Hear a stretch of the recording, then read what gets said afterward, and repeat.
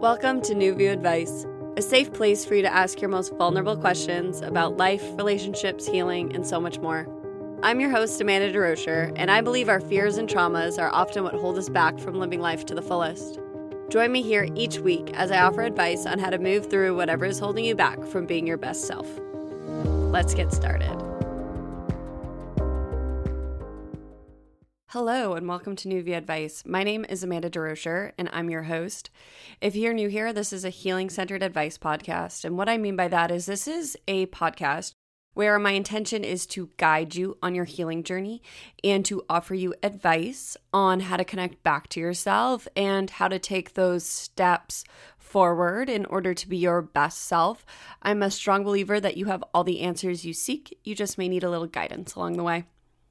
So I'm very excited that today I have a guest for today's episode. Today's guest is Katerina Eleftheriou, and we will be discussing overcoming the fears of your next steps, which include overcoming fears of people-pleasing, what that means. We also discuss how to handle feeling lost, what to do when you feel indecisive, and overcoming fears of content creation. So I am really excited for this episode. If you are unfamiliar with Katerina, I just quickly wanted to read you her bio.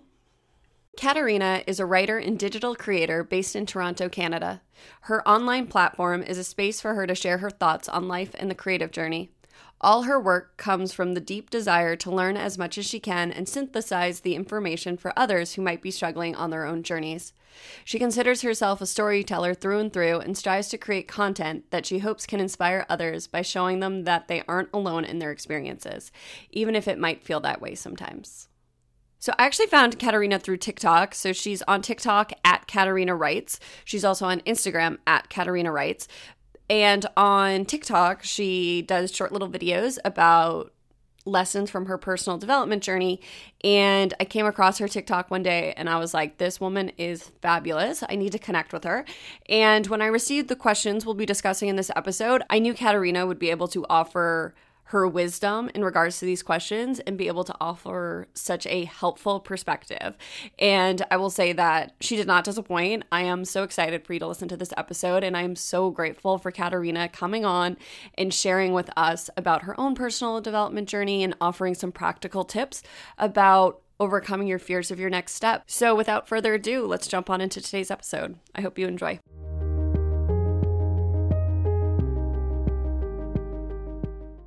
Today I have Katerina Eleftheriou with me today, and today we are talking about overcoming fear and uncertainty when taking our next steps.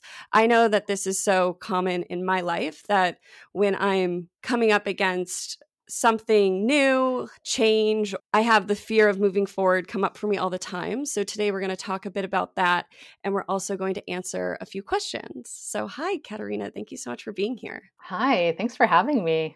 Very excited for this episode. Me too. I think it's going to be a great discussion. My first question for you is I just was wondering if you could just tell everybody a bit about yourself and how you began your own personal development journey. Sure. Yeah, so I am a writer. I consider myself a writer primarily, and that's kind of my journey, is a creative journey. And right now I'm very much leaning into that, and you probably have seen me on Instagram, on TikTok under the name Katerina Writes, where I give advice based on my, personal growth, personal development journey. And that for me began a couple of years ago, around 26, when I decided to finally take the plunge and go to therapy, which is something that I had been wanting to do for a very long time. But again, there was a fear there that held me back. And it was when I finally decided to just go through with it that things started kind of falling into place for me. And my life began to change, sometimes in bad ways, but sometimes in good ways. Change that had to happen. And so all the stuff that I've learned throughout those years and all the information I've gained and the revelations I've had for myself, I'm now putting into my creative work. And it seems to be really resonating with people because a lot of people are, they're following me, they're messaging me, they're interacting with me. And obviously I made it on this podcast because my message has reached my target audience. And yeah, so that's pretty much the journey I'm on now, is just all the information I've compiled, I'm now sharing for anyone who needs it. I love that. And I found you on TikTok. I came across one of your videos one day and I was like, I love this woman. And then I scrolled through your videos and I was like, I would love to connect with you. And then when I received some questions that we're going to discuss today, I was like, oh my gosh, Katerina would be perfect for this episode. So I'm so glad you're here. I love that you brought up therapy because I feel like that was, for me, the beginning of my personal development journey too, my healing journey. For me, I went to therapy. I consider it the first time. I went to therapy when I was in high school, but I really believe when you go to therapy, you have to choose to go to therapy. So my mom picked out my therapist. You know, it was like my mom and her kind of like were communing about what was going on with me, where it didn't feel like a safe place. So when I went in my 20s, I went after my friend died for the first time. It was a very different experience for me. And it was when I thought I was just there to talk about grief. And it was like, oh no, I just opened the rabbit hole of like, who is Amanda? And that's when I really started to dive into so many aspects of myself. Yeah, you're definitely right about choosing to go. You have to kind of be called to that journey, and you have to decide to embark on it. It can't be decided for you. And I learned that not only for my own journey, but with the people in my life. I tried to get my ex-partner to go to therapy and he didn't. And it's just, I realized like I couldn't force somebody to go, even though I knew it would help. It would help a lot. It's something you have to choose for yourself. And I'm learning that every day. And it's just, you can't change the way someone wants to interact in the world, even if it's not how you see their potential going. So yeah, just like you, I'm glad I finally made the decision to actually just like commit to it. Yeah. You talk so much about, this is just coming to mind right now. You talk so much about people pleasing. When you went to therapy for the first time, were you there being like, I'm a people pleaser, I need help? Or did you discover through therapy that you were a people pleaser? So that's actually a really good question. So the reason I actually even finally made the plunge into therapy, even though I was like very much urged to go for years before that, not really sure why, but therapy just seemed to be what was calling to me. But I decided to finally go when, and I've mentioned this in some of my videos already, when I was dating my partner, who I was with for 7 years, he got a job overseas in the UK, and I was to go with him. And it was a big transition for me. It was a big decision to move, across the country where I don't have friends or family. And so I was very stressed out at the decision. Even though I wanted to go, I was really like, I don't know, I just felt uncertain a lot of the time. And so that's what kind of pushed me into going to therapy because of how stressed I was about it, right? And in that, immediately I realized like, oh, the reason I feel like this is because I am pleasing him. Like I am doing this, even if there is a bit of me that wants to do it, it is primarily for him. And then that opened up the door for me to really see how much of my life, all the decisions I've made up until then were to please others, and how all of that cultivated and created who I was at that point. Like I was there as a source of pleasure, quote unquote, in various ways to the people in my life. And that was just my identity. And so diving into that and starting in therapy with that, I really had to strip away that identity. And because I've gone through that, I know how hard it is. And that's why I talk about it so much, because it's like you can't separate people pleasing from every other difficulty or struggle you're having with your personal growth journey. It is very much rooted at the center of it. Mm-hmm. Yeah, I love that. When I went to therapy, it was different because I had the call because my friend had recently died. But when my friend died, it was like the visual I got when I was thinking about this earlier was I was sitting in a dark room and all of a sudden the lights got turned on and the room was a fucking mess. I was like, where am I sitting? I hate it here. It's messy. It's dirty. The glass is like on the windows is broken. And it was like, how did I get here? And I had the realization I felt coming where it was like, I have done everything in my life to make other people happy. And that's how I got here. And I am miserable. And I haven't done anything for myself ever. That's how it felt. And so I thought that was going to be such an easy thing to fix, which is funny because it's very not. It's very long-term journey, unwinding codependency, the people pleasing. It just takes time and practice, to start showing up in a new way.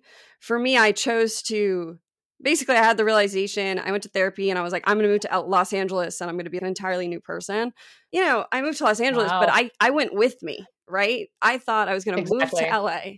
Yeah. And I was going to be a totally new person. And it's like, no, I followed myself there.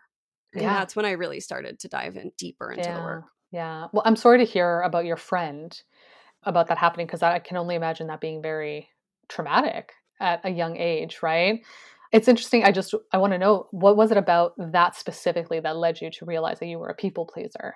Like, what about that experience? Well, so when my friend died, I was like, I knew something was wrong. Well, I felt like something was wrong with me because when he died, my reaction was, I wish I had died. Like, you Oh, left okay. me here and my life sucks. And everybody keeps telling me Mm, that you're in a better place. Well, what about me? interesting. I'm not in a better place. And I started to think to myself, like, how did I get here that it feels this low? And then it was Yeah. like, I was in a job that I was basically, I was like told you had to go corporate. I got a major because this is a major you can make money in. I went to the college my parents wanted me to. And it was just like all the decisions that had led me there in my young adulthood. I was like, I didn't make any of these for myself. Mm, So that's why that led to that realization. But I didn't realize how deep it was. I just thought it was, mm, oh, these decisions, I was just trying to please others. And then it was through therapy where I really learned, oh, I do this in my daily interactions. It's not just the big decisions I lean on other mhm. people for. I'm doing this just when I'm talking to people too. Yeah. Yeah. It's in those micro decisions every single day. And that is what was really transformative about my therapy was that my therapist first indicated that what I needed to do was start small. I had to start stating my difference in small ways, even just to myself. So she said she would suggest going to like a coffee shop and seeing a dessert there and saying, oh, I like that, I don't like that, and just getting an idea of who I actually am in relation to my desires and my dislikes, so that I can then start expressing it to other people and then start moving with that energy. Because at that point I didn't even know who I was, I didn't even know what I wanted. It was just whatever somebody else wanted, then okay, I'll go with that. I'll go with the flow. Like, I was very emotionally flexible. And I know now it is like a survival tactic for kids, especially in families where, Mm-hmm. they have overbearing parents, or just the dynamic is very much like you have to kind of do what they want or go with them in order to feel emotionally secure, safe, whatever.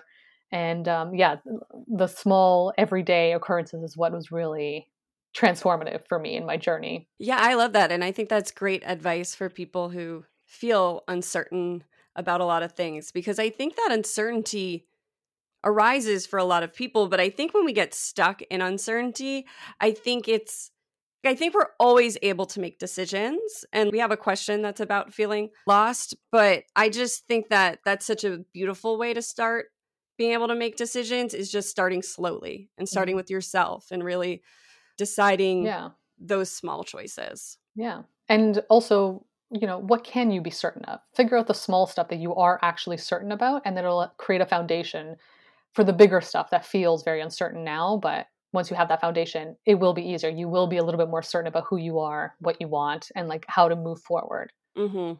Yeah, I love that because I'm just thinking with myself, I just did the Mhm. exact opposite. I went from following what everybody wanted and I just completely pendulum swinged and was like, I'm Mm, moving to Los Angeles. I'm going to be an actress. I've never acted a right. day in my life before. I felt like I was forcing my partner to move with me. I didn't force him. I really didn't. Mhm. He made the choice, but I really just uprooted our lives and was like, we're living here now. And it was like the Mhm. first time I started to do that. Well, like the saying goes, right? Like wherever you go, there you are. So Yeah. it's like even just trying to change that, the people pleasing is still there. Like it's still there. It's just hidden behind this big new decision, this like shiny new adventure.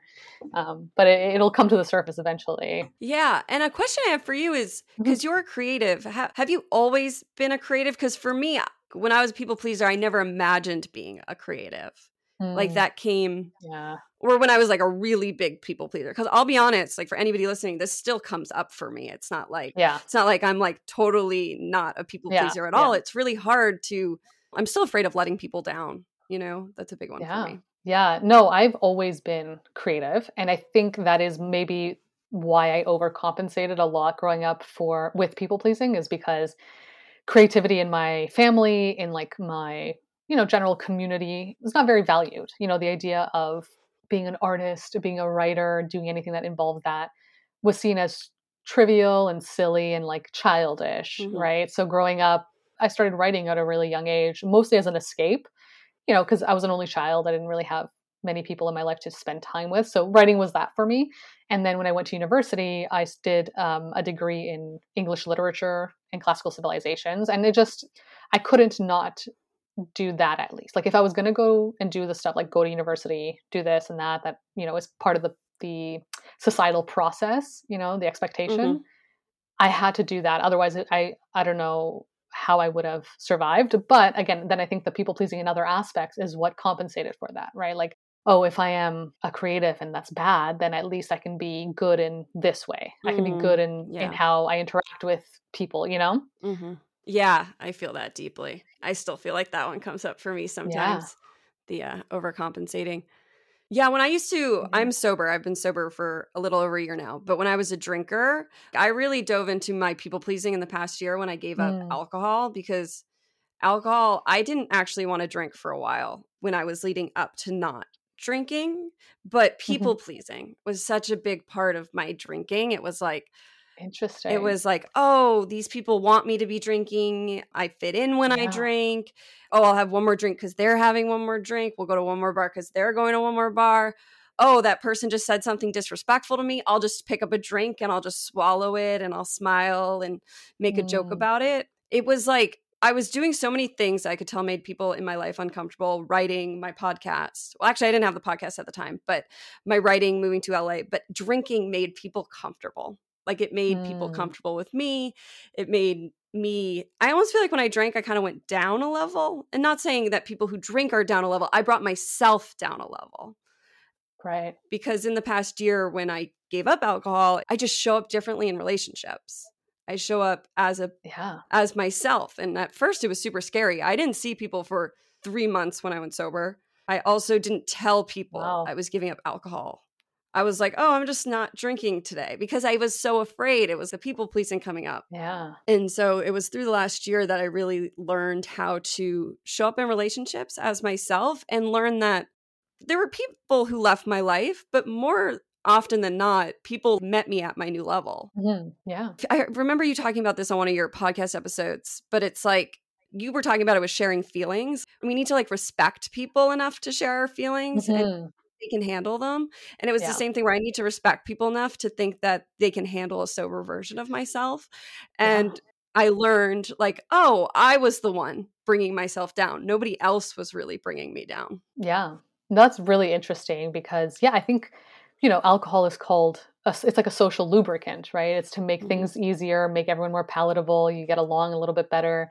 And it makes sense that that's kind of like a crutch for you to kind of feel more easily digestible by the people around you. And so, because I remember when I was in the UK, big drinking culture there. And after being there for a few months, I just wanted to stop. I wanted to do a dry January because it just didn't feel good after a while, right? Drinking that much. And I remember how the people responded to me saying like, no, I'm not going to drink. Like I would go to a pub, but I just wouldn't drink. I would have like a Diet Coke or something. And the funniest thing is that I noticed that they were offended as though I was me not drinking somehow said something bad about them. And then it's like, okay, but that's not a me problem. Like that's something you have an issue of with yourself. Like if you find this offensive, that you might have an issue with drinking that you aren't allowing yourself to think about, And no, that's very interesting. And I definitely understand that and understand why, drinking is such a sticky topic when it comes to relationships, especially like you said. Yeah, I'm being reminded of when my TikTok, because I did a TikTok about 6 months sobriety, went viral. I mean, it was awful. It was an awful experience. Like I hated it. I thought I wanted to go viral on TikTok. I thought I wanted followers. Oh my God. Did I touch a sensitive chord by talking about sobriety and liking it? I received so much negative feedback. Now I'm pausing to say I received more positive feedback than negative. Of course, it was probably like 95% positive. But when you have like 1,400 comments on like a video, I mean, there's some negative ones in there. And a lot of people, it was like they were offended that I could be happy sober. Yeah. How dare you be happy without having to use something to be happy with? Like it is like it's a weird idea for sure. And I see, and like people probably took it offensive towards them. Like, are you saying now that I can't be happy if I'm drinking? It's like, Mm-hmm. no, this is my journey. It really doesn't mean anything about you. Yeah, that just makes me laugh because it's just so true. It was like the experience that really taught me, like, wow, people are just gonna like see you however they want to see you. Yeah. And you just have to show up anyway. Yeah, I just made a video about how there are some people out there who will make it their sole mission to misunderstand you. It doesn't matter what you say, how you show up, who you are, especially for people pleasers. It doesn't matter how much you try to bend or break yourself to fit that, they will go out of their way to misunderstand you. And that at that point is not something you can control. Like, there's no point at that point. So you just might as well be who you are. Because if you're going to be misunderstood regardless, why waste your time and your energy, right? Yeah, that reminds me of this girl, because one of my biggest people-pleasing lessons was I learned through this one woman who dated one of my friends, and I would bend over backwards to get this woman to like me. Oh. There wasn't a single thing I could do.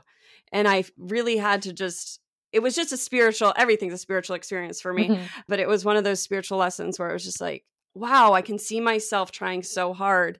And some people just aren't going to like you. Yeah. And then the punchline is that once I stopped people pleasing, she actually liked me. Of course, yeah. And I think a little bit like people can notice it, that the eagerness to please them, and it turns people off. And Mm-hmm. that's, I'm not saying it's right or wrong to feel like you should be turned off by somebody who's needy or, eager to please, but it is like an energy that people pick up on, and you can tell like, yeah, it's inauthentic, and it feels inauthentic to Yes. you, and they notice it as well. Yeah, it feels fake. Exactly. Yeah. And, people can pick up on that. Like we think Mm-hmm. they can't, but I can think of examples in my own life where I'm just like, oh Yeah. my gosh, that person's so fake. Yeah. Please Yeah. just show me something real. Exactly. Yeah. Yeah. And, going back to the idea of trying your best to make someone like you, it's like, for me now at this stage of my life, I don't want people who are nice, quote unquote. I don't care about how nice you are to me. I want to know that you are genuinely kind. And that can come in so many forms. It can come in a form of, being a little bit more brash with what you're saying, a little bit, maybe you swear a little bit more. Like that doesn't, but now the niceness aspect of it, the overwhelming pleasing aspect of Mm-hmm. someone's personality, that to me is so off-putting now, because it does feel kind of like a mask in a way. And Mm-hmm. I feel that way because I know it. I know that. Like I've been that at some point, Mm-hmm. Yeah. Yeah. It's just you can see through it now, I think. Yeah, I love that. I've talked about the difference between nice and kind Mm-hmm. for a while. I went to see Oprah like right before the pandemic. So I guess Oh, that was wow. 2020. And she talked about it. She told this story about how she realized she wasn't nice, she was kind. And it was Mm-hmm. like really empowering for her. And in that moment, I was like, I'm kind, but I'm not nice. Like Yeah. it's just not my personality. Yeah. And it was so freeing to be like, and that's okay. Yeah, yeah, exactly. And it's, you know what it is? It's almost hard to accept that because you're told that you have to be nice, especially as women. Mm-hmm. We're told being nice is like feminine, it's gentle, it's approachable, it's all these things. And to not be nice is somehow, it's masculine, it's aggressive. But when you're nice, overly nice, you lose such a sense of who you are, like such a flavor to you, Mm-hmm. And then it just becomes annoying after, because all you're doing is putting on this persona of what you think, gentle femininity or whatever, right? And this is what I've seen in my life. I'm not saying this is the case all the time, but it's what I've seen, and it's such a shame, and it's so devaluing to who you are. Even if you're feminine, don't have to be on that level of softness all the time to be feminine, to be a woman in that sense. Yeah, no, I totally agree with that because I remember leaving that show and telling everybody I had this big Yeah. realization, and people were like, "No, you are nice," and I was Oh, like, "You're not hearing me," because I think niceness, there's nothing wrong with it. There are people who are genuinely nice. Like what's coming to mind for me is I'm an empath. mhm. Not everybody's an empath, and that's okay. Just like some people just are genuinely nice, like it's part of their personality. Yeah. I consider myself fiery, which is funny Mm. because everybody writes comments that I'm a really calm person on this podcast. And I'm like, I got to show my personality more because like Yeah. I identify with the element of fire. So nice just doesn't usually like fit into that. I'm kind, I'm Yeah. compassionate. I will use that fire to make sure you have a safe space any day of the week. But nice? Not really. Yeah. Yeah. No, actually completely agree, where I've been told that I'm very calming in my videos and my podcast, but in reality, I am very not aggressive, but I'm very, so my star sign is a Scorpio Oh, and me it's a too. water. Yeah. Oh, okay, great. It's a water sign. And I do really identify with that because water could be both soft and hard. Mm-hmm. And just on the day you catch it, just because it's soft one Yes. day doesn't mean it can't be hard another day. Yeah. So anytime I hear the thing of like, oh yeah, they're nice, that to me is a non-identifier. Like that doesn't mean Yes. anything to me because niceness is, what is that? Yeah, I'm like, okay, like I don't know anything about this person. Yeah, like they're nice. I'm like, that's more like if someone were to call me nice, I'd be offended because it means that you know nothing else about me. There's nothing there behind that, right? And if you called me kind, I'd be like, oh yeah, that's like the biggest compliment because kindness takes a lot of work as well because Mm-hmm. it's like it's so much deeper, right? Yeah, I agree. Because yeah, I hear it in like kindness to me just feels genuine. Yeah. And it's not always nice to be kind. Sometimes kindness comes with setting boundaries, not people Yes. pleasing, telling somebody, hey, this really upset me and risking them being upset with you. That's kindness, or Mm-hmm. it's like, I don't want to say pushing, but encouraging someone to do something that's good for them, but might feel bad in the moment and not letting up on that because you don't want to hurt their feelings. Like that's Yeah. kindness, there's so many levels to it. And to just throw on like the veil of nice is just so offensive to me. Yeah. I totally agree.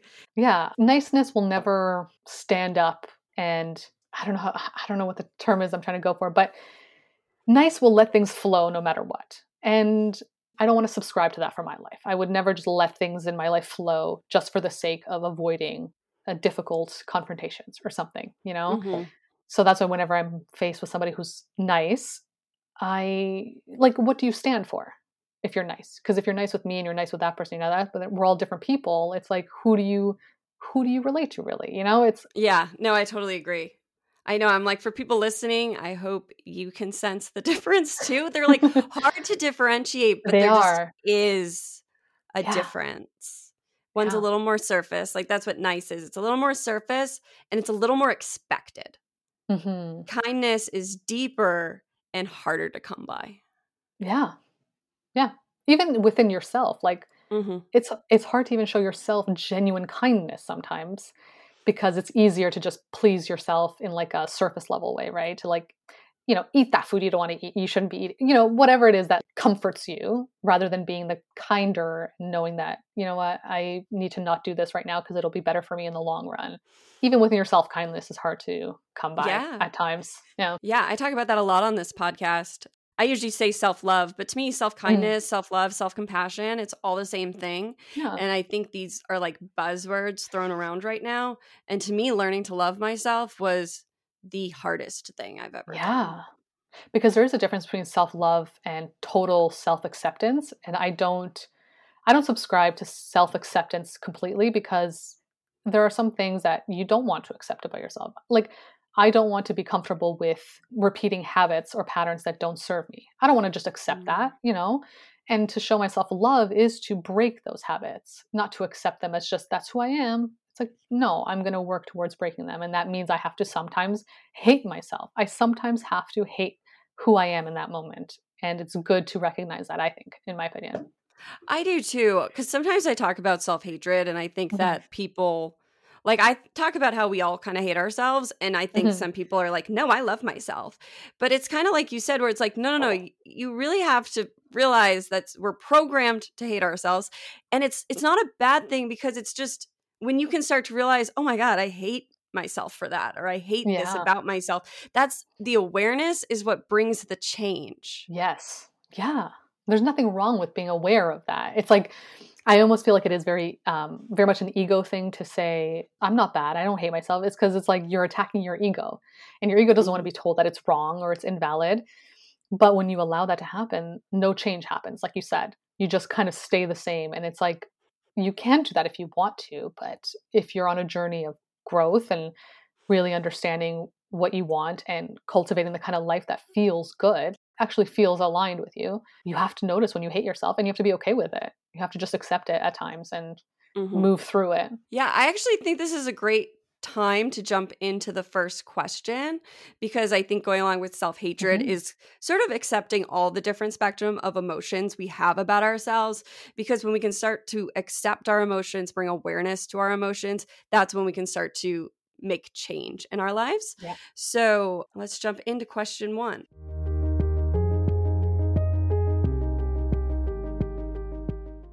Question 1. I feel lost and purposeless.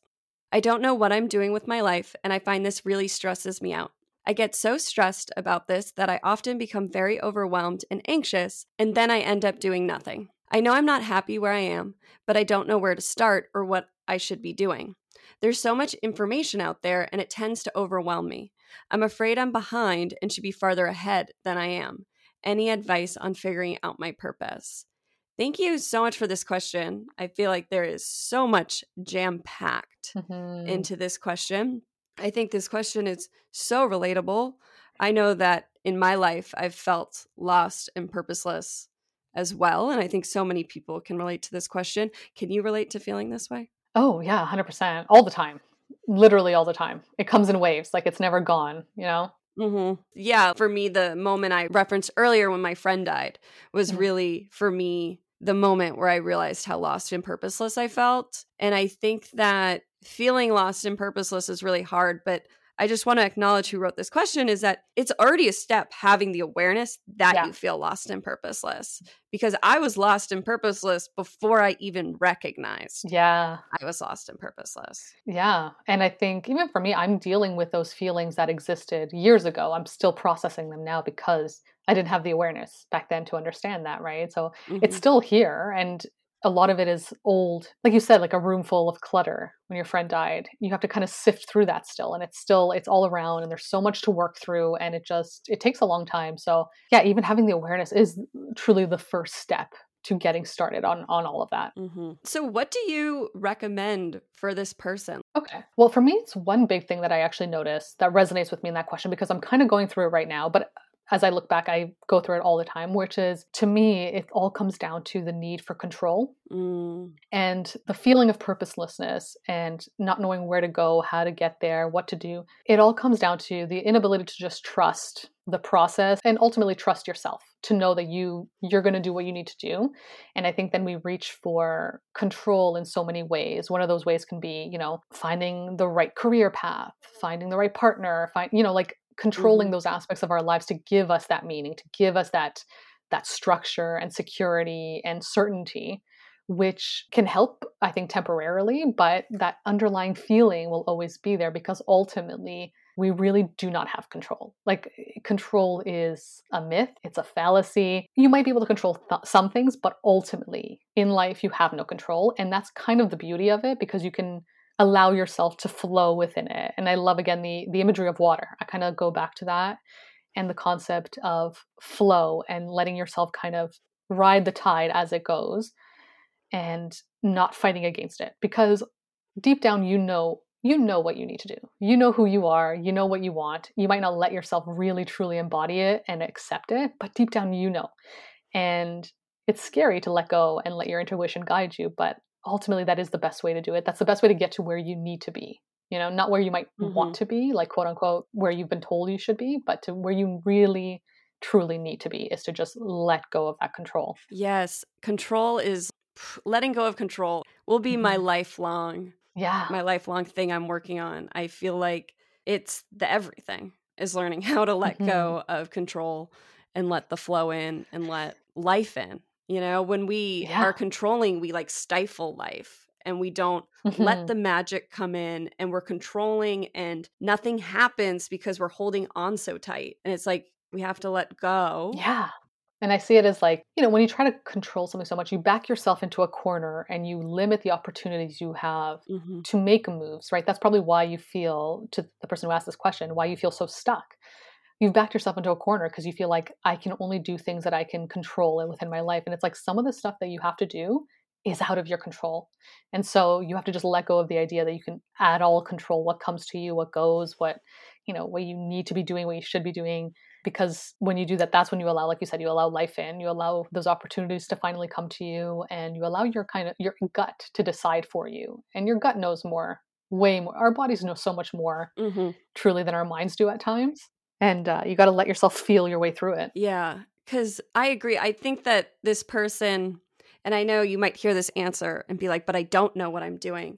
I think you do know, Mm. because my true belief is that Mm-hmm. we all know. We all know what our next step Yeah. should be. We just might not be listening. But you could be hearing for like Yes. 10 years, write that book, and not doing it and being like, what am I doing with my life? I don't know what I'm doing. And it's like for 10 years, you've been hearing, write that book, or Yeah. go to therapy, or Mm-hmm. call that person. Like it could be anything. But I find with our intuition, it tells us over and over again. And then when we ignore it for a while, it will stop talking to us. But then when we start asking questions again, it will give us the same answer. And then we're like, it's Mm-hmm. not responding. And it's like, no, the answer just hasn't changed, but it just doesn't look like you think it should. Because, like, I Yeah. consider our intuitions like our soul. And it's like the soul's path isn't linear. It's like your Mm-hmm. soul just knows what's best for you. It knows the best life you have out there. It knows what your best possible life looks like, and it's guiding you there. And you might be like, heal my mother wound. How is that going to help me with my career? And it's like, well, you're going to start healing that, and then you're going to find out something about yourself that then's going to lead to another Yeah. realization, or you're going to meet a person along the way, or by forgiving your mother, you're going to open up space in you in order to create, or you're going to create from that healing. But you can't know that until you take the first step. Yeah. Yeah. I love that. And yeah, so much just came to my head as you were saying that. But what really resonates with me is the idea that you you always know what you want. Mm-hmm. You always know. Deep down, you know. And the reason I'm so confident to say that is because I literally talk to myself about this every single day where I say, I don't know what I need to do. I do know. And I'll journal about it, and I'll journal the same thing every day, and then I'll look back and I'm like, oh, I was dealing with the exact same thing 3 months ago that I'm still talking about now. It's like I know what I need to do, but like you said, it's like sometimes you don't want to admit that that's what it is because it doesn't look like what you should be doing. Mm-hmm. But there's a reason why you're called to that. There's something there, and so I don't take anything as like Mm-hmm. coincidence or as pointless. Like any urge you have, there's a reason for it. There's a point to it. Otherwise, you wouldn't Mm-hmm. have it. In life, you're not just roaming aimlessly. Like there's always an aim within you, and that is different for you. It's different for your friend, your boyfriend, whoever. And it's just a matter of leaning into it and like really just allowing yourself to feel what feels good and what feels good for right now, not what you think will feel good necessarily 10 years from now, because that could be completely Mm-hmm. different. What feels good for right now? If it feels good for right now to start working on a book, like you said, just do that and see what happens. And if it doesn't feel good in a month, don't do it anymore. Mm-hmm. But you'll never know. You literally would never know until you just take that first step, like you said. Yeah, what's coming to mind for me is for about 7 years of my life, all I did was heal. So for me, for anybody who's new here, I talk about all my trauma on the first season of New View Advice, but sexually abused as a child, raped in my teens, lost a close friend in my early 20s. And my soul just kept asking me to look at the next layer. And I was so Mm. frustrated because I was like, everybody's out there making money, bringing in the dollars, and I'm over here Mm. crying into a pillow. But it's not until now that I have this podcast and that all my writing reflects the healing I've done, and that the Mm. friendships I have are deeper and more authentic, and that the comfortability I have in the world is I could sit on a rock and be happy. You know, there's a part of my soul Yeah. asking me to show up and be of service, and I love doing it. But I spent Mm. 7 years sitting with my own heart because that's what I was asked to do. Yeah. And throughout that, I would still feel lost. I always talk about my biggest resistance. I know when resistance is up is self-made confusion, constantly Mm. telling myself I don't know what Yeah. I'm doing. I don't know what to do. And I believe I always do. But sometimes I just don't like the Yeah. next step, like we talked about. Yeah. And it's interesting that you bring up resistance because I actually just journaled about this concept as well with regards to control and how, every time I try to control, every action has an opposite and equal reaction, Mm-hmm. right? So the moment you try to control something, and I was thinking about this in the framework of war because, that is the biggest thing Mm-hmm. going on right now on the news. But if you look at it like that, the act of trying to control something is met with what? Resistance. Mm. You will always, if you're waging a war within yourself of trying to control everything, you're going to be met with the resistance of the part of you that does not want to be within that control. And so you're going to feel stuck. You're going to be at a crossroads. You're not able to move because one side of you is trying to push forward and the other side is pushing back. And it's only until you back away and you let it go that you finally are free enough to make the decision that you truly know deep down is aligned with you. Yeah, I've never thought of it that way, but I love that visual you just pictured of control and Mm-hmm. resistance and how they create conflict. Yeah. Yeah. And it is something that you'll struggle with forever, I think. But just having the awareness will make it a little bit easier to, like, when you do notice it, you'll be like, okay, I'm doing that thing Mm-hmm. again. There's that thing that's coming up for me again. What did I do last time? Like, and that's why I love journaling, because then you can look back at what you did last time and be like, okay, so the last time I did this and that helped and, whatever. Yeah, I highly recommend to the person who wrote this question in journaling as well. Mm. I'd written that down as one of the practical pieces of advice because journaling is a great way to get in connection with yourself. And I always talk about free consciousness journaling. So you journal through that resistance and then you get to the answers. Sometimes you have to Yeah. let out all the fears and the judgments on the page, Yeah. and then you start to get to something. Yeah. You got to purge it all up on that page and then you get to like the root of it. Yeah. It can feel really bad at times, but sometimes it feels so good. It feels so relieving. Yeah, because it's just also, I think developing a practice of journaling. Mm-hmm. I think that with any of the self-help things I recommend, healing, I like to talk about how it's a practice. So we're going to be on our healing journeys for our whole lives. I know I probably just disappointed somebody with that. I know that for a long time I was looking for the end of my healing journey, and it was something I was trying to control, Yeah. And when I gave that up, that this is just part of life, because there's so much life to bring in, there's so much love to bring in, to accept, that we're always going to be healing and letting go of resistances to that love, to that spaciousness, to that freedom. Yeah. I was actually talking about this with my therapist this week, where healing never ends and you'll probably dip back into a bad place at some point and you'll be like, well, I worked so hard, like I shouldn't be back here again.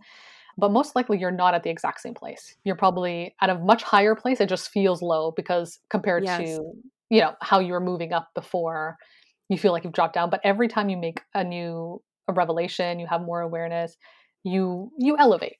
And with that elevation comes again the opposite, which is you're going to fall again. And that's just the cycle of life. It's the death and rebirth. It has to happen. And that is part of the beauty of the journey, really, right? Is seeing all these phases of yourself. Yeah, I'm currently reading Brene Brown's book, Dare to Lead. And she talks about that too, that getting in the arena, which is a Brene Brown reference where it's being vulnerable and showing up, it's like being in an arena and you're going to be knocked down. And it's not about being afraid of when you're going to be knocked down. It's just knowing that's part of being in the arena. You're going to be knocked down, but you're going to get back up. And that's just part of the vulnerability of moving forward with life, because life is, like we've been saying, a journey. It's not a destination. Yeah, exactly. Yeah, the only destination really is death. And the concept of fearing death as itself is replayed in so many other aspects of our life, right? We fear failure. We fear embarrassment. Like all those are little deaths to us, like little soul deaths in a way. And it is a cyclical journey and it'll continue.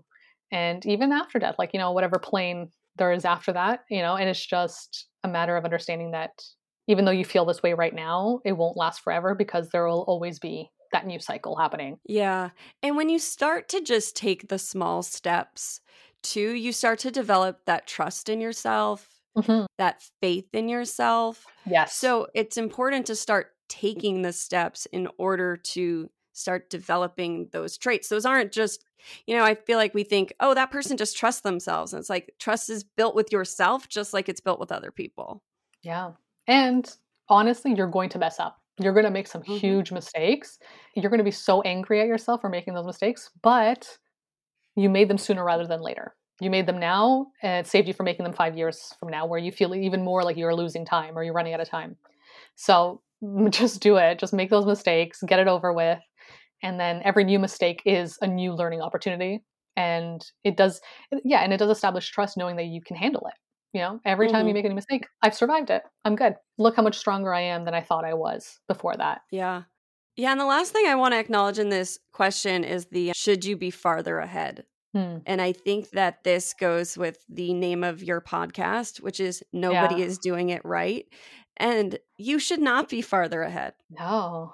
This is something I've been working through too, but like, we just got to let go of these expectations of time. We're on soul's time is what I consider it. And Yeah. everything is working out exactly as it's supposed to, even if you can't see that now. Yeah. Yeah. And as a personal story of mine, like I would have been, I guess, right on time, quote unquote, in my early 20s because graduated university, had a long-term boyfriend, started working at a corporate job. Like everything was panning out the way it's supposed to pan out, and that's, I'm right on time. I'm right on time for everything. And then I completely switched all of that.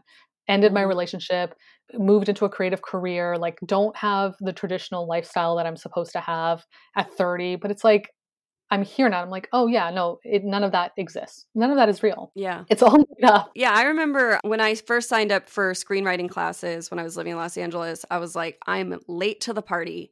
I am 27 and I think I can be a screenwriter. Like, who am I? First day I show up to my class, I'm one of the youngest people in the Yeah. room. Most people are like 30s, 40s, but there were 50s, 60s, 70s. Yeah. Everybody was older than me. And it was just this realization of like, what time am I talking about? Because I'm Yeah. looking at those people and I'm like, oh my God, good for you. Like, I'm not judging them and saying they're at a Exactly. time, they're too old. I was only judging myself. Yeah, exactly. And I remember thinking like John Hamm, the actor, famous actor now for Mhm. Mad Men and all that, he didn't start acting until he was 30. And even then he didn't get his major role in Mad Men until he was 40.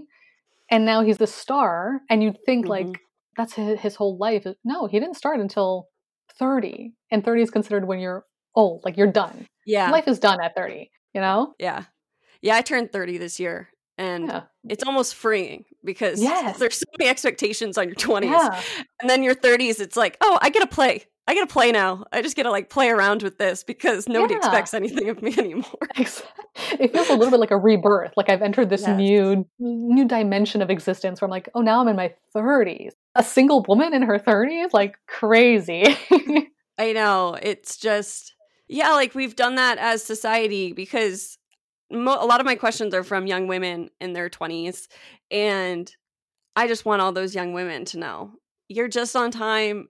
Use Yeah. your 20s to discover yourself. Yeah. Don't stress so much. You can start a career whenever you want. You can start family Yeah. whenever you want. You can get married whenever you want. Don't let Yeah. anybody tell you have to be on a timetable. I have friends who are 30 and they're getting divorced now because they thought they had to Yes. get married in their 20s and now they're Yeah. 30 getting divorced. And it's just follow your heart. Yeah. Don't force something because you think that's what you should do. My therapist always says should is one of the worst Yeah. words in the English language. What we should Yeah. do because that's a way we actually punish ourselves. Yes. Yeah. And there's a tinge of like shame associated to that. Like you Yes. should be doing it. And if you're not, you should be shamed for it because, you're not following what arbitrary rules have been laid out for you. Mhm. Exactly. Yeah. Well, I hope something in this answer was helpful for you. And I really want you to know that I know you feel lost and purposeless. You will not feel like this forever. Yeah. And I'm sorry you're going through this rough time. I know how hard it can be. And really, the best thing you can do is just to start taking a step Mhm. in any direction because you don't know where it'll lead you. And then you can always pivot. Yes. Yeah. Yeah. You can always realign. Mm-hmm. Thank you so much for asking this question. Yes. Thank you.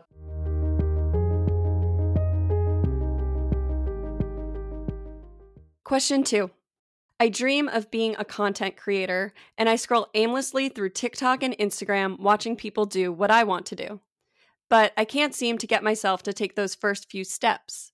I know I'm afraid of what people will say, but I feel like it's deeper than that. Any advice on how to get over my fear and do it anyway?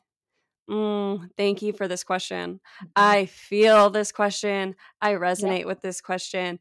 And I think Katerina is an amazing person for this question because she does this. She's a content creator. She shows up on Instagram. She shows up on TikTok way better than I do. We're going to let Katerina take charge of this one to begin with, and then I'll talk a little bit.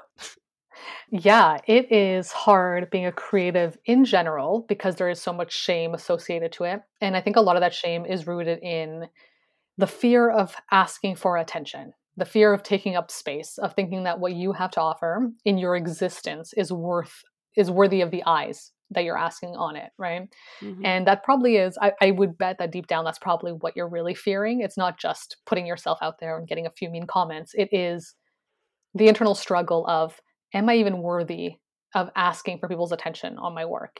Is my work even worthy of it? And it is. There's always someone out there that will resonate with your work. And the reason, again, I feel so confident talking about this is because this year, starting last year, 2020, on my 30th birthday, actually, I decided that I was going to just dive right into my creative work. I wasn't going to, have one foot in, one foot out. I was going to just give it my all because I've always said I wanted to do that.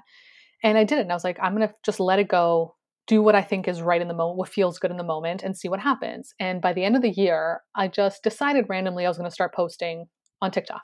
And I made a video about casually sitting at my computer at my desk, made a video about being 30 and how it's not the end of the world, like you're going to move on.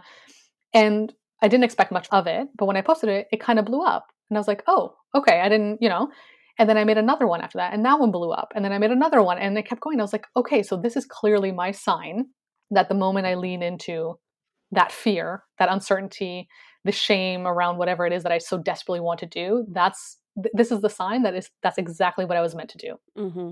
And it's the only thing that really gave me the support, the courage to be like, oh yeah, no, maybe I am worth the attention that I think I so desperately deserve, right? That is in my deep bones asking to be heard.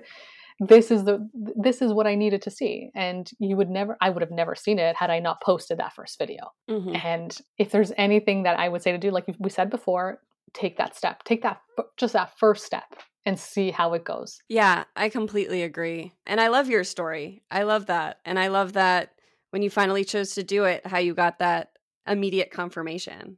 Yeah. I think that that's so beautiful. And I'll share for me, when I first started posting, I did not get immediate confirmation. But actually what it did for me was that I actually felt better not getting any attention. I was like, oh, it's not so scary. Like, oh, I posted a video. I have like 700 random strangers looking at this. Okay. Like, it's not that big of a deal. And then when my TikTok went viral, I would consider traumatic, but that's not to deter you. That is not to deter you. I share that because for me, as is everything in life, it's a spiritual experience. And when that happened, I got to come face to face with fears I would have never seen if I didn't put myself in that situation. There was healing that had to be done.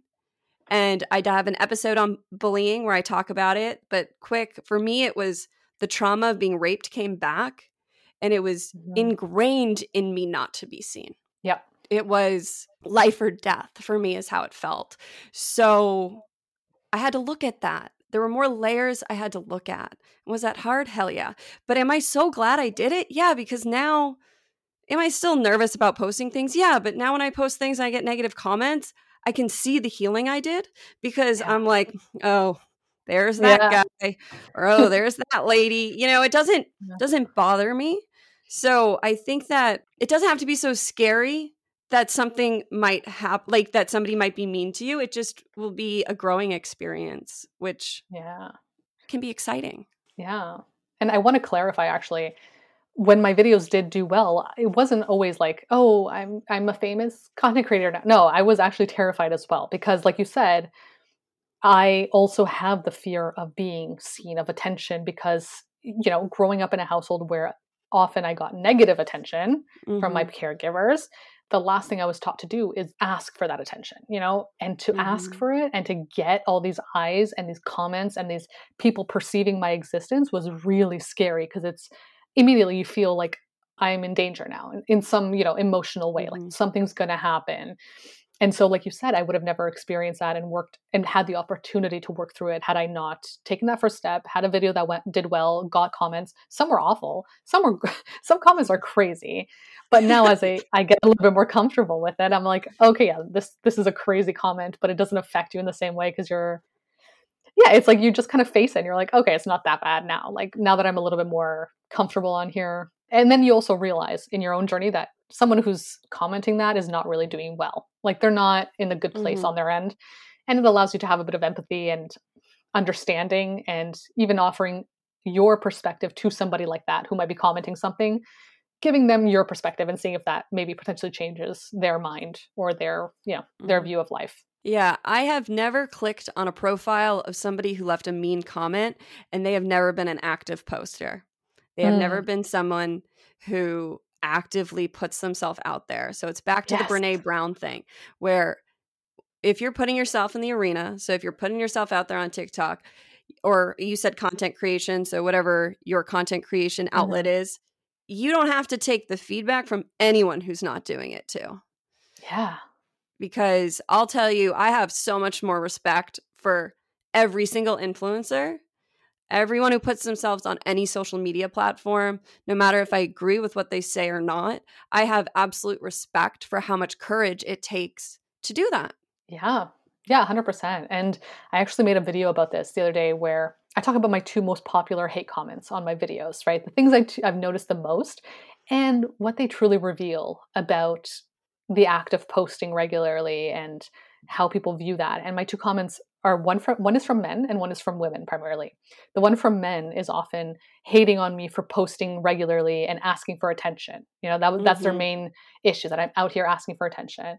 And the comment that's primarily from women is that I speak slowly in my videos. They don't like that I speak so slowly and I take my time. And I think it's just very revealing that on the one hand, the men often seem to struggle with the idea of doing something and asking for validation or support or approval from it openly and saying, I made this and I'm worthy of it. I'm worthy of you seeing it and liking it. And then on the other hand, women are often told to, be seen and not heard. Be quick when you speak because someone's going to interrupt you.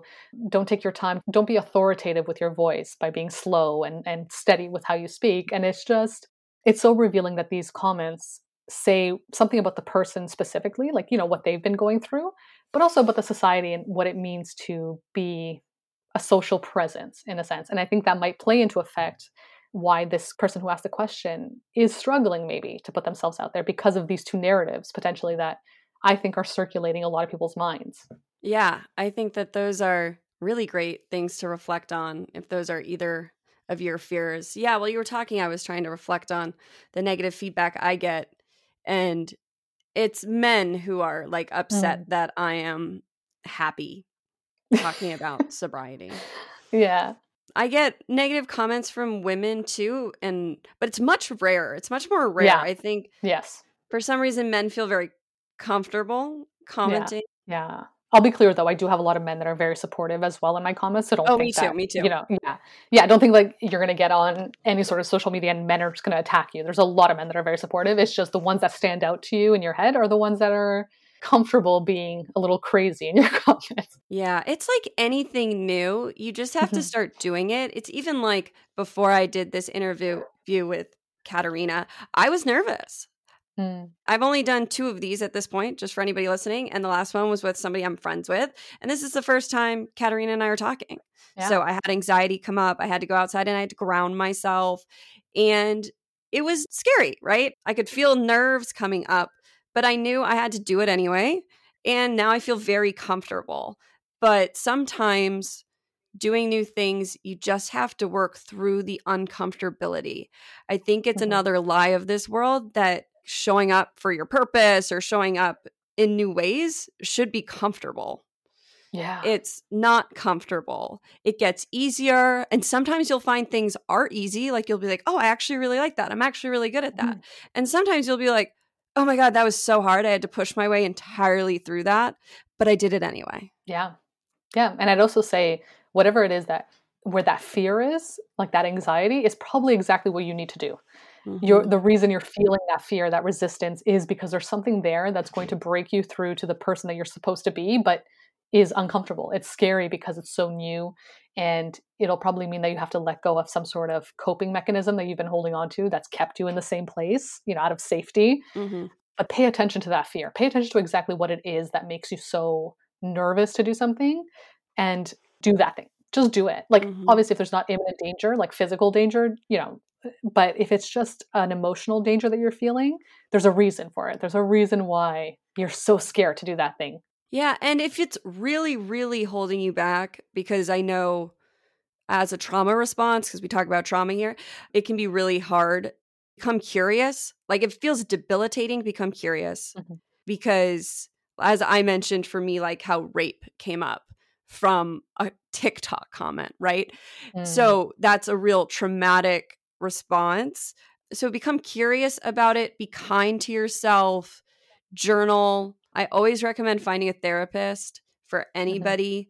I know in the United States, it can be expensive. I'll post some resources in the show notes, as well as post some questions I recommend asking. You can always ask for sliding scale options. If it seems too expensive, you can always ask, and many therapists have lower rates. But I just find that because I'm an expert at sitting with myself, we can sit with things for as long as possible, but we really, Hmm. something changes when we just show up and do action, you Yeah. know? So I really think you should post, create a new account, post. I know Yeah. people create anonymous accounts. If you're trying to be on TikTok, it's way harder to be anonymous because your face is there. But Yeah. find a way that maybe feels safe and comfortable for you. I love in one of Katerina's episodes, she says that if you came up with the idea, who better to create it than you? Hmm. So know that whatever your idea is for this content creation, you're worthy of creating it. You had the idea Yeah. for a reason, even if it Yes. seems like a million people are out there doing the same thing. I started an advice podcast in the year 2021. Do you think there's no other advice podcasts out there? I had so much resistance to doing it because I was like, who am I to start an advice podcast? Who am I to offer Yeah. advice? But I had to just be like, you know what? I have something to say. I Yeah. have done so much work. I've done more work than a lot of therapists I've seen. You know, I've had 8 therapists in my life. I've had 3 that were helpful. So if you're looking for a therapist, if there's a red flag, I always like to say, just leave, find somebody new. I Yeah. believe that there's a therapist out there for everybody. So that means that not every therapist is for you. Right. Just to continue with that, yeah, like the advice podcast in 2021 when you started, but same with me where what I post is just me talking about ideas and advice and, just topics of interest with regards to personal development, which like so many people do on TikTok, Mm-hmm. but nobody does what I do. And I know that sounds so arrogant to say, but it's just nobody does what I do because I'm the one doing it. And it's Yes. the way I conceptualize these ideas, the way I present them, the way like I just you know who you are, you know what you like, how you want to present yourself. And so it doesn't matter what you say, it'll be unique regardless of what it is. Like Mm-hmm. you could just sit and stare at the camera for 5 minutes and it'll still be unique to you and somebody out there will like it. And that's the great thing about the internet. There's someone out there who will really like you. It doesn't matter what you do. And I love that. And also to continue with that, I think also a lot of hesitation when it comes to posting online is not necessarily the comments you'll get, but the feedback you'll get from the people in your life. Yes. And yeah, and I have been dealing with this myself where, putting yourself out there, promoting your work, which you have to do as a creative, you have to back yourself up. You have to be there for yourself and say, look, I made this thing. Do you want to buy it? You have Mm-hmm. to do that. And I get it. It's icky sometimes to do that. But once you get over that and you say, you know what? No, it's not icky. It's what I need to do. I'm supporting myself. I'm backing myself up. You'll notice how other people still have that mentality and then they'll try to project it onto you. So you'll talk to friends, partners, whoever, who think that it's icky to do that stuff, who think that it's somehow cringy to post all the time and do this and that. And that'll rub off on you sometimes and it'll be really hard. And so I'd say if that is a reason why you might be a little hesitant to start posting, I would say to just emotionally distance yourself from those people for a bit until you catch your footing in what you're trying to create. Don't tell anybody sometimes. It's better just to make moves in silence. Don't tell anyone. Don't talk about it with them. If they see it online, great, but keep it to yourself for a little bit. Make it your thing. And then when you get more comfortable and you're able to kind of be like, yeah, I'm a content creator now. Like this is what I do. I have this many followers. You'll feel better interacting with people and feel more stable and just confident in it.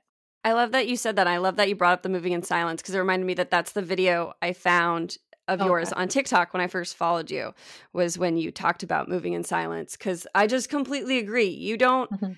have to tell everybody all the stuff you're working on. As a creative, it's okay to just keep it to yourself or to just not talk about it.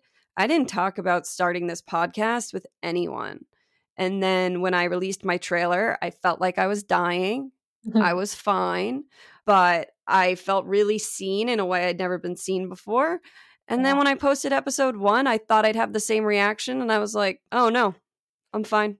You know, like it was just like, oh, that first step is really so often the hardest.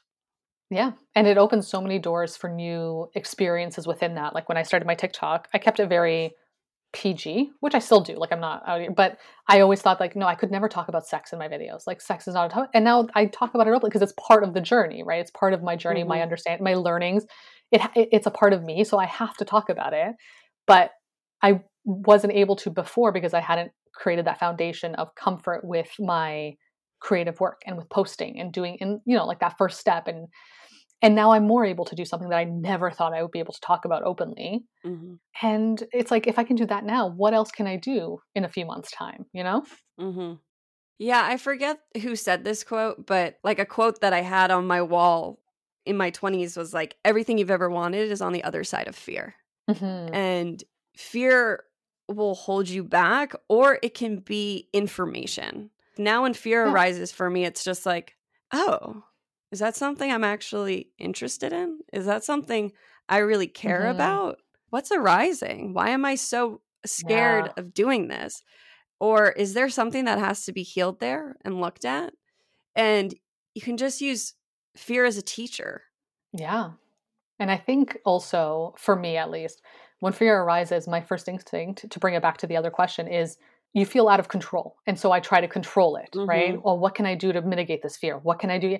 And that is the worst thing to do, because fear has to be, you have to feel it. You have to work through it. And to try and control it, you're blocking yourself from actually experiencing it and, learning from it, like you said, and just being curious about it. If you're trying to control it, you're not giving yourself the space to actually experience it and understand it for what it truly is. Yeah, like our egos, our fear is the fear mind, and it's there to keep you safe. So oftentimes, like, fear is there as like, are you sure? Are you sure you want this? And you have to just go through it and be like, yes, I am sure I want this. Yes, I am sure I'm ready. Yes, I am choosing myself, Content creation is so something we do for ourselves. And it can be seen as selfish, but selfish gets such a bad rap. I know people just like to get rid of the word altogether. I am selfish. I am self-absorbed, but so is every other human on this planet. Like, you live in your own head. I live in my own head. I'm an expert at my inner world. I hope you learn to be an expert at your inner world. The human journey is personal. It's a self-involved journey.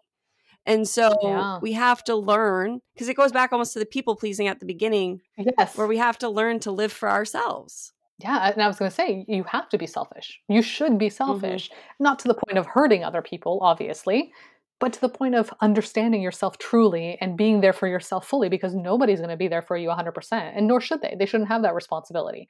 That's your responsibility. And so if you're there for yourself, you're selfish, you're doing what you need to do for yourself, you can then show up for other people fully too. You can't expect to be people pleasing by only having your cup half full and then pouring the rest of it into somebody else, right? You can't do that. All you're going to do is be completely dry by the end of it. And it's not good for anybody. And so you do have to be selfish. And like you said, it has a bad rap, and it's kind of icky to say, but it is what it is. Like you have to do it. You have to do it in order to grow, really. Yeah. And like you were saying about the cup, it's like, if content creation is going to be something to fill your cup, then you're going to find that you have an overflow, that then you're able to show up better in your other relationships or in your other jobs or whatever it is, because you might have a job and content creation, which is very common, but you might not hate that other job so much if you have this other side thing that's for you. Totally. Yeah. You're also going to feel less shame once you start accepting it within yourself. You're not going to be so easily shamed by other people anymore, because you're going to be like, yeah, you've just leaned into it for yourself, and you're like, okay, I'm doing this, and it doesn't matter now what anyone thinks. And also, it'll make you realize how little other people actually consider themselves in situations. And it'll make you feel bad for them after, when you start considering yourself, and, I say it's not self-centered, it's self-considerate. You're considering yourself. You are part of people, the people that you're trying to please, you are one of them. And so once you realize that you are able and willing to please yourself, you realize how little people are doing that for themselves. And instead of feeling shame, it now switches to sympathy. Yeah. Yeah, sympathy and empathy, because Hmm. you get to see that you used to do the same thing. Yeah. You really can see yourself in other people's shoes, and you can see really where they are, because you're like, oh, Yeah. I was there and I overcame those fears. Yeah. And like you said, it allows you then to operate from a place of love and allow more Hmm. love, because you're not in this place of, I'm not doing what I want to do. And so now I'm resentful of my life because I'm not doing that. Once you lean into what you want, you can be sympathetic and empathetic toward other people. Now you're operating from a place of love. You're not operating from a place of, oh, I hate this person for shaming me, because you've already established within yourself that you're comfortable, that you're self-centered, you're selfish, and it's okay. And now when you see somebody who's not doing that work for themselves, you're kind of like, oh, I want to help them in a way, right? If they're willing to learn. And so you're giving yourself I think in a more authentic way to people than Hmm. before. And you'll find that there might be people who are uncomfortable with what you do or might find it Hmm. cringe. You'll also find that you just naturally inspire people. Yeah. That was one of my biggest surprises with starting my podcast, were the random people who don't necessarily resonate with what I talk about, but they were like, I always thought of starting a podcast. I never did it. Yeah. Like, you actually did it. Like, how'd you do it? Oh, that's so inspiring. Or the amount of people on my sober journey who told me it was so inspiring to hear me talk about sobriety in a positive way. And the people in my life who saw how much sobriety benefited me. And you'll just find that when you do these things that you think everybody will judge you for, there will be some of those, Mm. but you'll also inspire people. And that's so cool. It's so cool that our human journeys can affect each other. Yeah. Yeah. I was going to say, a lot of my comments are people saying that I've inspired them to go to therapy. And like those comments are what fuel me Mm-hmm. to keep doing what I'm doing. And just to know that you have an impact, just being yourself, you have an impact on somebody, a positive impact. And, even if you have a negative impact on somebody, I still take that as a compliment. Mm-hmm. You are so present and you're taking up so much space that somebody is actually triggered by you just existing as yourself. Like that's kind of a compliment in a way, Yeah. even though, they might not be nice about it, but I don't know. It's just, I find it interesting either way. Yeah, I do too. And the last thing I wanted to touch on too, because you had mentioned in your question that you Mhm. just scroll and watch other people do what you want to do, is what you'll also find if you have jealousy or envy arise. One, jealousy and envy are indicators of what you want. Mm. So instead of staying in them and judging somebody, really get curious when you find yourself jealous, because it's like a direct indicator, like, I want that. And you might not want it exactly how somebody else shows up. That's why you want to get curious. And if somebody's posting about traveling, are you jealous of them posting? Are you jealous of them traveling? Are you jealous Mm. of the way they look? Like, it's like, get in tune with what you're jealous of. But you'll also find that when you start doing what you want to do, what I found in my own life is the jealousy just dissipates. It just goes Yeah. away, and you're Yeah. filled with love instead, because you're like, I'm doing what I want to be doing and you're doing what you want to be doing. And now I'm so happy Hmm. for you. And that's a really cool thing to, I feel like it's not like the reason we do things, but it's a nice side thing that happens as well. Yeah. And with regards to the scrolling thing, I think it's a good way to build up that desire for yourself to sit and continue exposing yourself to the thing you want to do. I think it's a good way to do that, because before I started TikTok properly, I was on TikTok all the time. Like I just had this deep desire to always be on the platform and to Mm-hmm. see what people are doing and just be within it. And now that I'm actually posting, I'm less on the platform. And I think the reason I was so absorbed in it was because I was almost in a way building up that courage, that the creativity to start. And I needed Mm-hmm. that fuel. I needed to be on there all the time. Just like writers need to read in order to be Mm-hmm. able to build that creativity. You might just need to be on there absorbing as much as possible before you finally get that urge to be like, okay, you know what? Now I'm ready to post. So lean into it. If that's what you feel like doing, if that feels good right now, lean into it and just kind of see where it takes you. And if you get that like little tingle of like, okay, I might want to post something, do it. Don't even question yourself. Just do it. Yeah, I totally agree. And I love that, because like my next thing I'm thinking of doing is YouTube. And have I Mm, posted on YouTube? No, but I've been no. absorbing YouTube videos. I've just been Yeah. watching a lot of people do similar things to what I do on YouTube. And then you go down the YouTube rabbit hole and it's things completely different than what I do on Yeah. YouTube. And I'm just still in the observing phase, and Exactly. I know I'll post eventually, but just like allow yourself to also just be in the world of it. There's something like in your mind that's clicking when you just are Yeah, in the the pieces world. are coming together, yeah. Yeah. And some of your Yeah, and fears you're seeing like come to light. I would read the comment yeah, sections and I'd be like, oh, people are mean to every single person on TikTok or yes. everybody on YouTube. It's like, okay, it's just normalizes things too. Yeah, and if that person can do it that you're seeing, why can't you do it? Hmm. You see more people like you doing it, you're like, "Oh, okay. Like, what's the difference between me and them?" Like, there's nothing. Just the fact that they're turning on their camera and recording something, like, that's the only difference. Yeah. So thank you so much for writing in this question. And I hope you post. And if you do Mhm. post, please reach out. Please send me a Yes. DM. Please send me an email. I want to cheer you on. I want to see what content you're creating. I think whatever you want to post, you're worthy of posting. It's worthy of being seen. And I want to see it. Yeah. We need more people like you posting. We Mhm. need more people like you allowing yourself to be seen. Yeah, 100%. Thank you so much for this question.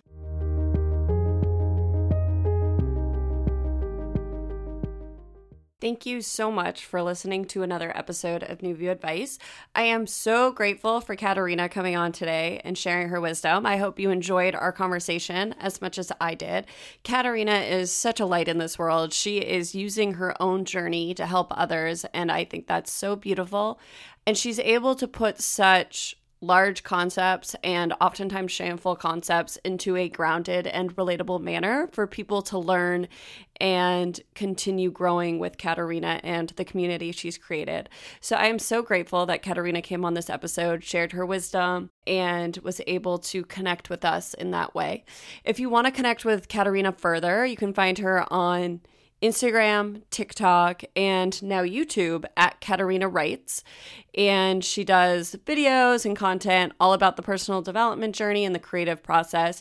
You can also find her podcast, Nobody is Doing It Right, wherever you listen to podcasts. I highly recommend her podcast. Her episodes are usually about 20 minutes. So if you're looking for a podcast that offers advice and support on the personal development journey, I highly recommend checking out her podcast, Nobody is Doing It Right. And you can also visit her website, KaterinaWrites.com, where you can sign up for her newsletter and check out the other offerings she has there, which include a journal and a paid newsletter where she offers advice on specific questions you can ask. And you can find all that information on my website at newviewadvice.com/28. Thank you so much for tuning into New View Advice. If you have a question you'd like to hear answered on a future episode, I invite you to reach out and ask your question. So you can reach out to me through my website at www.newviewadvice.com/question. You can also email me at newviewadvice@gmail.com, or feel free to ask me a question through Instagram DMs. TikTok's a little more difficult. For some reason, those DMs don't always get to me, so I recommend checking me out on Instagram at New View Advice. Thanks again for joining me for another episode of New View Advice. As always, I hope I was able to offer you a new view on whatever you may be going through. Sending you all my love. See you next time.